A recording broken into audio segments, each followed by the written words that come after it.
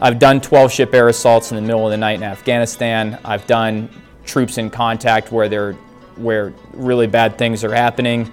And that stuff was like a Sunday morning breakfast compared to that first day on the radio in Mosul. You're shooting at everything. Like my first missile that I shot in combat was against a bulldozer that was trying to erect defensive positions for ISIS. You've got troops in the open. I have guys engaging a truck with a dish mounted in the back of it, driving down the street, shooting at the Iraqi army. I've got Mad Max VBIDs that are driving around through the city. Hey, welcome to another episode of The Spear, a podcast by the Modern War Institute at West Point. I'm John Amble, editorial director at MWI, and The Spear is our platform to explore the combat experience. In this episode, MWI's Major Jake Moraldi speaks with Captain Lucas Gebhart. He is an aviation officer and Apache helicopter pilot who has deployed multiple times to both Afghanistan and Iraq, including a couple years ago when he was a troop commander deployed to northern Iraq during the battle to retake Mosul from ISIS. The pace and the complexity of that fight were intense, not only on the ground, but also for the pilots flying above them and supporting the fight from the air. As he describes it, if you took all of the engagements his unit was involved in during the year and a half he was deployed in Afghanistan, that's about the same number they experienced in the span of a single week while in Mosul. It is a great conversation that offers a fascinating and really unique perspective on the battle. But before we get to it, just a couple of quick notes. First, if you aren't yet subscribed to The Spear, you can do so on Apple Podcasts, Stitcher, or your favorite podcast app. And if you're enjoying the stories we feature, we would love it if you would take just a moment and give us a rating or leave a review. And second, as always, what you're about to hear are the views of the participants and don't represent the position of West Point, the Army, or the U.S. government. All right, here's Jake Moraldi and Lucas Gebhart. Well, Lucas, thank you for coming to talk to us today. I appreciate you coming to sit down. As we get started here into your story about being a pilot in Mosul in 2016, correct? Yeah, 2016 and 17. Just give me a little bit about who you were then, and then some basic context as to how you ended up in Mosul in 2016. Okay, so I was the commander of Bravo Troop, Black Death Troop, and 4-6 Cav, and all three troops ended up doing service in the city, so this is just Bravo's perspective. And I went to Fort Lewis, Washington, right out of the captain's career course, and we caught 125 attack aviation as they transitioned from Fort Carson to Fort Lewis and reflagged to 4-6 Cav. We weren't on the patch chart or anything like that. Looked like our main task was going to be to stand this new unit up at Lewis, and we were one of the first people to be transitioning to the ARS from the attack, so we had shadows coming into the unit but hadn't really stood up. And about 6 months in or so, it became pretty clear that we were going to go to Iraq and rip out the unit that was in Iraq at the time. And Colonel Lee asked me where it was that I was interested in going of the locations that were available to us, since the squadron owned basically the entire country's attack aviation support. And I told him without a doubt that I wanted to go to Erbil. I knew that Mosul was about to kick off. It was just a matter of when, and I certainly wanted to be in that fight as we came to take the city back. So over the course of that 6 months, as we're getting ready to go, we're trying to get in contact with the unit that's ripping out, and we're hearing everything from they haven't left the flight line in 6 months to, as we start to get close to the deployment, hey, we're in the fight every day, like you guys need to pack some of this stuff and have some of this stuff on your go bags right out of the gate. And so in the last month or so before getting to Iraq, I think that they had just crossed the Kurdish defensive line is moving to the west out of Erbil.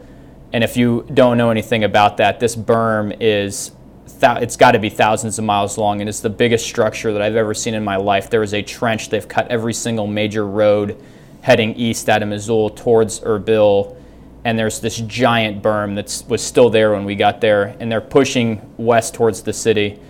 And right before we got there, the Apaches had gotten into the fight, and they had started the initial sort of eastern edge of the city. one of the major things that we talked about as we were getting ready to go is that we were used to Afghanistan operations where I'm flying 1,000 feet, 2,000 feet. The primary weapon system threat is an AK-47 or a PKM or something like that. And we're talking about how it is that we're going to protect from threat, because we're hearing everything from surface-to-air missile fire threat to straight-up air defense artillery being in the city to ZPU-1 14.7 millimeter heavy machine guns being down there. And so we're talking about the altitudes that we're going to fly to really get around that and what the city was going to be like. But the last thing my boss said to me before I got on the plane was, "Hey, Lucas, I want you to come off that plane swinging, get us into the fight, make sure that the unit that's there knows that we're ready to go and take care of the mission." And so we landed in Erbil, and I took some of the best mechanics in my troop and my maintenance test pilot with me, and so we got off the plane, and I think 2 days later, maybe 3 days on the outside, we were up doing our local area orientation, getting into the fight in the city. So that first flight for me was with my troop standardization pilot, Justin Collins, and we are getting ready to take off out of Erbil International Airport, which is an actual international airport, not like the ones that we see in Afghanistan, and it is crazy because the guy that's on the radio speaks English, but he really is talking to everybody that's flying into the airport in Arabic, and we don't understand a lot of stuff that's happening on the radios, and we have to cross the runway center line to get out of the airport. So we get out and we get a hold of the JTACs that work over and across the runway from us that are really handling the operations in the city. They tell us the point where it is that we're going to loiter, and off we go out to the city. And I remember really specifically that radio call with those guys on the way out it was a nightmare. I'm trying to talk to an international airport guy, and the radio contact isn't great, like the signal just isn't very good. But we got through it and we got out to the city, and that first hour and a half on station, I felt like our phrase is hanging on the stabilator of the aircraft, which is behind me. It felt like I was just behind everything that was happening for an hour and a half. I've done 12-ship air assaults in the middle of the night in Afghanistan. I've done troops in contact where really bad things are happening, and that stuff was like a Sunday morning breakfast compared to that first day on the radio in Mosul, because the guy in front of me that's been there for a month knows where the JTAC is. He knows where the frontline trace is. And I don't mean I didn't know, I knew where it was, but orientating yourself to the actual spot where that stuff is and figuring out what it looks like down there, in addition to having every single radio in my aircraft going absolutely bonkers the entire time and still not knowing what it is that I can filter out, was a fire hose. So let's take a step back. I think that's a really good primer into some stuff we're going to talk here in a sec about the complexity of what you were doing in Mosul.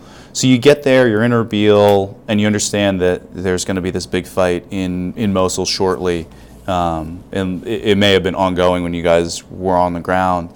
What did you sort of understand your aviation detachment's role as being in Mosul? Kind of what was the larger picture of what you guys were getting asked to do? Yeah, so the fight had just kicked off, and we were looking at supporting the Iraqi army's maneuver in the city and allowing them to take the city back. It's important to note that there were Americans down on the ground, but this was not our fight. The JTACs were supposed to be out of actual contact with the enemy. I'm sure that if you talk to them, the perspective is quite different from what mine is, because they were probably closer, but really assisting the Iraqi army and allowing them to take the city back because they didn't have attack support like we're capable of providing.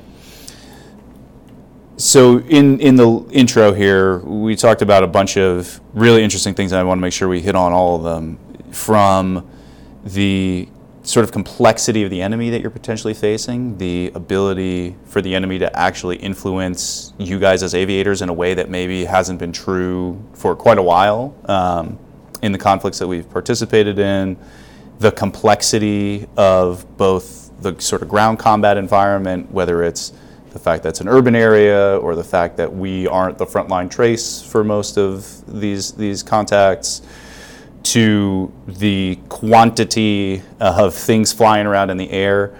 So kind of walk me through how, after that first mission and getting back, you kind of conceptualized how you were going to handle all of that complexity after the fire hose of that first one. Yeah, so I'll start with the capability of the enemy, because that was the starting point for us and everything that we decided that we wanted to do. But like I said, we were used to AK-47s, RPGs. You're talking 300-400 meter range, which is what is building the altitudes that we typically fly at now, Afghanistan. And we're going into these threat briefings for Mosul, and the enemy has 57 millimeter anti-aircraft guns and 34 millimeter anti-aircraft guns, and they're on the battlefield. And you might be thinking to yourself, like, where do you hide an anti-aircraft piece with a telephone pole attached to the back of it? And I don't know where you hide that thing, but they had them. I got shot at by a ZPU mounted on the back of a semi-truck 6 months into this fight, like March of 2017. I'm getting shot at from the center of Mosul from one of these things. So I don't know where they're keeping them, but we know that they're there, and we know that they have sophisticated surface-to-air threat that is on the ground. And so that really informed how far it was that we were going to stay away from the frontline trace, and also the altitudes that we were going to fly at. But I noticed when we went out there that we were given a point with a radius to loiter around, and it seemed like every single day they're giving us a new point, but it really is kind of the same point. Like, there's a highway that comes out of Mosul and that comes out of Erbil and runs into Mosul, and then there's a giant ring around the city, and they keep telling me to loiter either north or south of this road. And so, and I know that there's artillery. It's been so long now that I can't remember all the cops' names, but there's American artillery and Iraqi artillery that's set up on the eastern flank of the city that's shooting into the city, high altitude, low altitude, etc. But artillery doesn't go anywhere. So why is it that in the middle of my flight during the day that they're calling me to deconflict me from artillery fires, when, like, it seems like we should have a smarter way of doing this? Mm-hmm. And not only that, but the radio is awful in Erbil. And so I went over to talk to the JTACs that afternoon to talk about how it was that we could more efficiently, hey, we're going to do this all day, every day until this is over. Let's see what we can do to make this easier for us. Yeah, no, I mean, I think it's a fascinating problem set that you were having to deal with because of all the complexity. And the one that gets me is, as an infantryman, we talked about this before we started recording, is trying to, as the JTAC or the sort of American Ground Force commander, talk you guys as pilots onto targets in a not just urban area, but a dense urban area, and how that happens, and how you're communicating with them, and how they're keeping situational awareness that'll allow you to engage the targets that you're being asked to engage. So another big transition from the Afghan fight that I was used to is that before I ever shot anything in Afghanistan, rule number one was always, where is every single American? Because I am not going to pull the trigger if I don't know where everybody is, because the risk of fratricide is something I'm not willing to live with, and I'm sure nobody else is. But it was rule number one is always know exactly where friendlies are located. And as you think about the city of Mosul, like, if you haven't seen it, it is a major metropolitan area. It is a very densely packed city, like you were saying. The east side, maybe not so much as the west side, but there are tall buildings. And the JTAC, like I said, is a few clicks or probably a few hundred meters or something, but in any case is, for the most part, in an up-armored vehicle, and is tracking the Iraqi movement with, to my knowledge, an iPad with basically GPS sensors on some of the guys that are out there on the ground.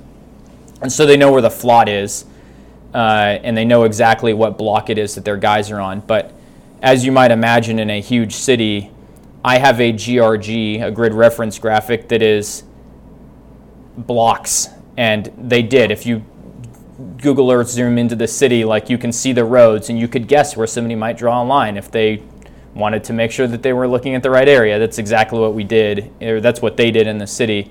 But I certainly didn't have every single building number down, because I don't have that much space in my cockpit. You might not in the Library of Congress or something like that.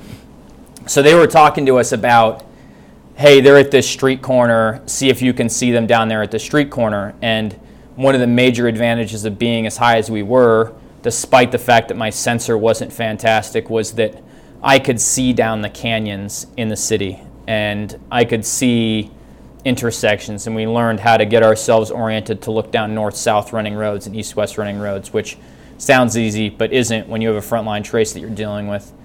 And so we're talking to them about very specific stuff, and they're getting the radio calls back from their guys. They're at the front saying, yeah, it's that building with the blue shutter.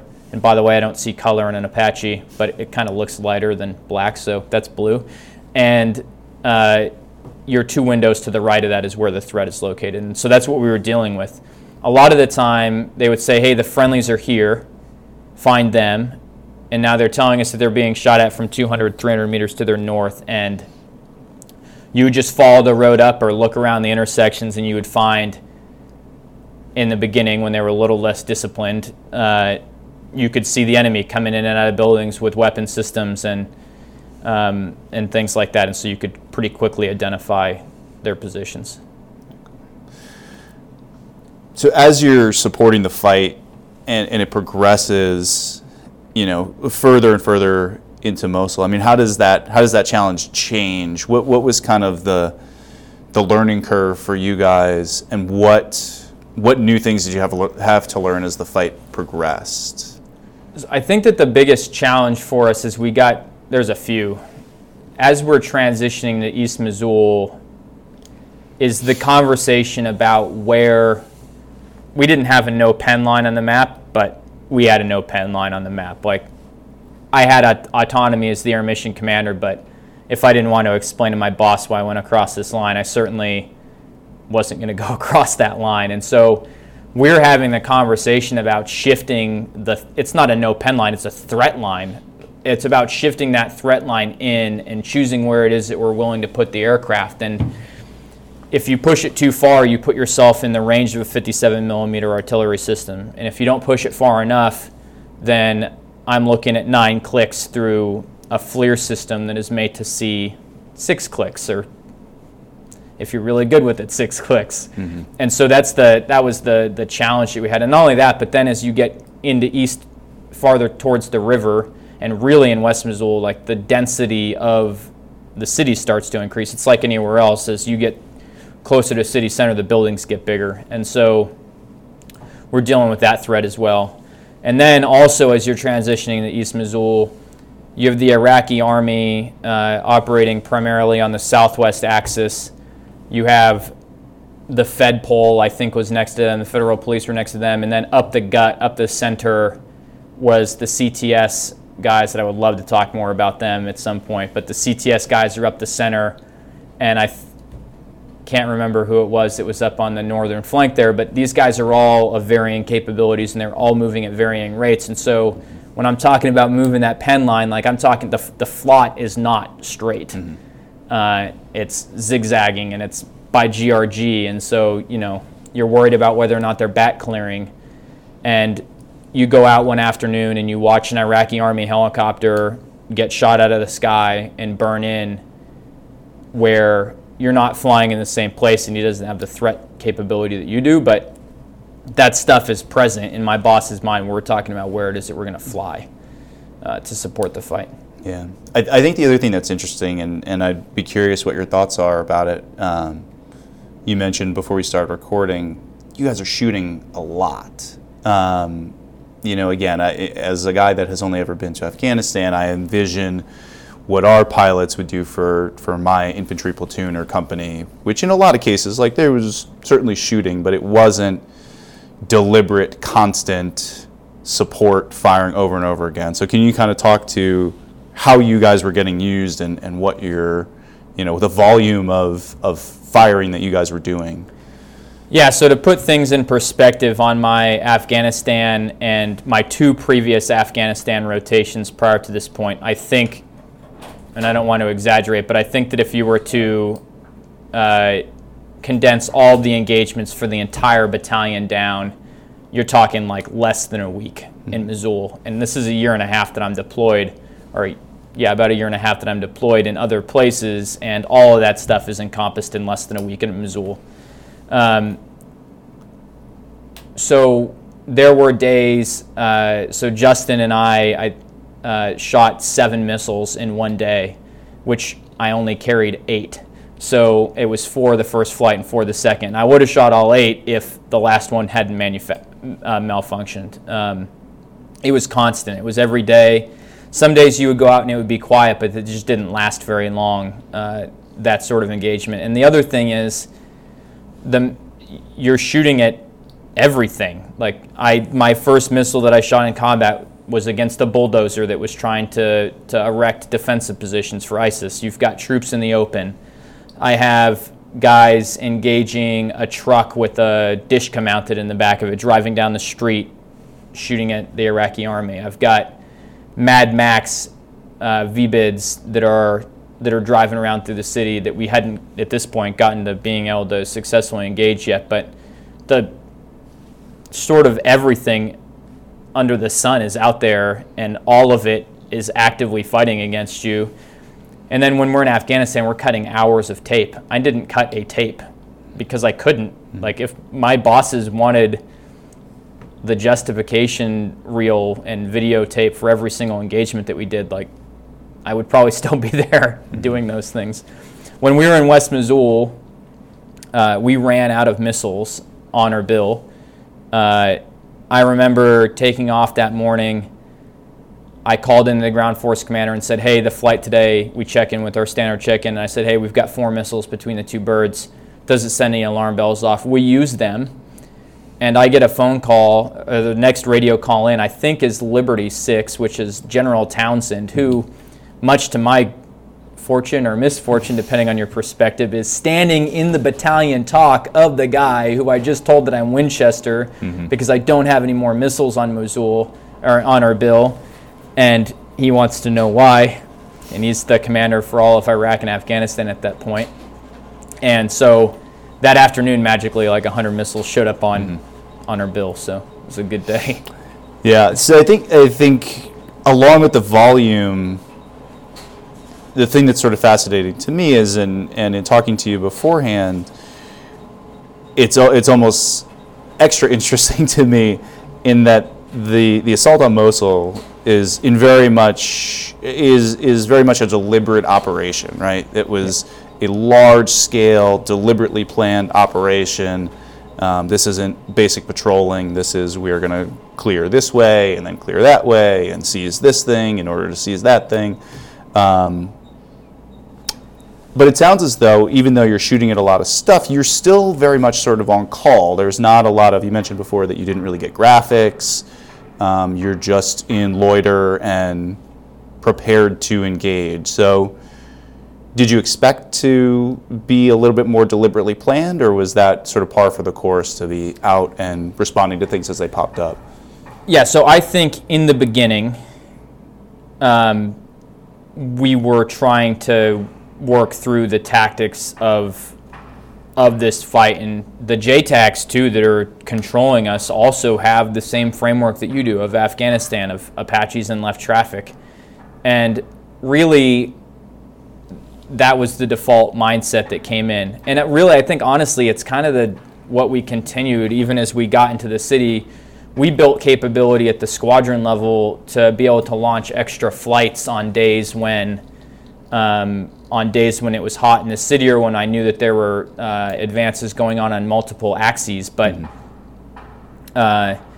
so as an anecdote, you just don't always know what the Iraqi army is going to do in the next morning, and so you don't get into the deliberate plan as much. So we just built flexibility.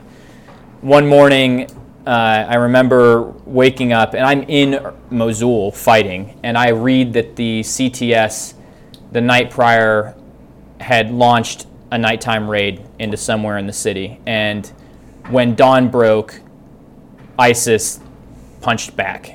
And nobody called us on the radio because we were being treated like XCAS. We were being treated like an F-16 that's in loiter, or a Reaper or a Pred that's in loiter, and nobody calls me on the radio despite the fact, hey, I'm on duty. I'm on QRF. I would be happy to come to the city. I'll be there in 30 minutes. Nobody calls me on the radio. And I'm reading this in like the Wall Street Journal or something. And so the next morning, I find out through the grapevine that the CTS is launching another nighttime assault. And again, nobody has asked me for support in the morning. But I was a troop commander, and my squadron commander told me to have a biased reaction. And so that morning when I ran my aircraft up, I called my squadron headquarters and I said, I'm going to the city. We'll call you when we get there. And there were people that weren't like super thrilled about that decision, but I felt like I had the authority to do it. And sure enough, the sun comes up and I watch the entire enemy ambush squad leave from a house where I thought that they might live because I looked at it the day prior in the city, and I watched the entire thing come out, and we were able to interdict the attack the next morning. And that stuff starts to happen more. There's a transition point between us being handed a remote missile engagement with a Predator lasing to us as the terrain gets a little bit more open, being able to get forward. We know where they're going to go because most of us are prior infantrymen, or we've covered enough raids that what the ground force scheme maneuver is going to be based on what you're looking at on the ground. And so we're getting out in front of them and finding the stuff. So as the battle kind of is winding down, I'm assuming you're still there as Mosul kind of starts to wind down a bit. Is that correct, or did you rotate out earlier than that? No. So Mosul did not. We did East Mosul, and that ended in like January of 17, and then we jumped to Key West, and most of the squadron stayed on Erbil, but we jumped basically a medevac and med escort to Key West to cover West Mosul. And since I was heading off to grad school, I sort of did a changeover with one of the other troop commanders. So I covered probably a half to 3/4 of West Mosul.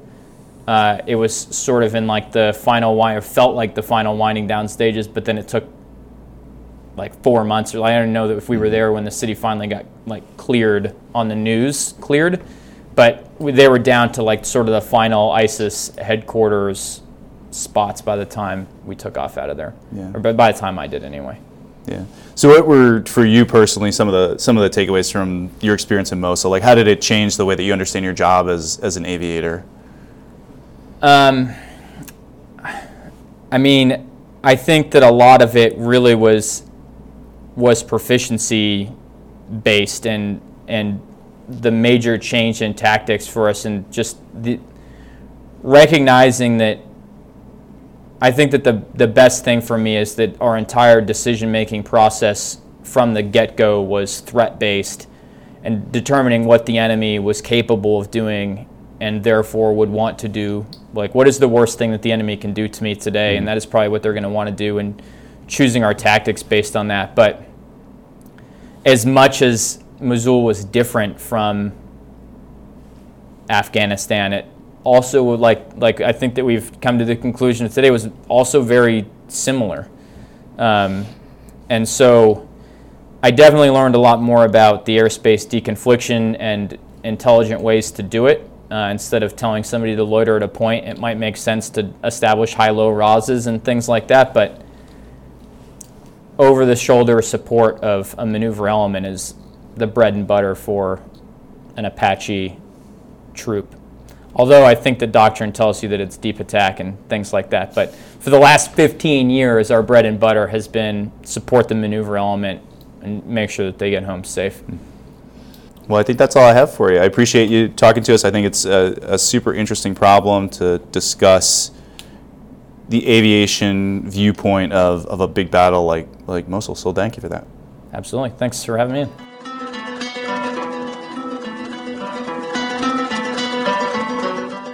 Hey, thanks for listening to The Spear.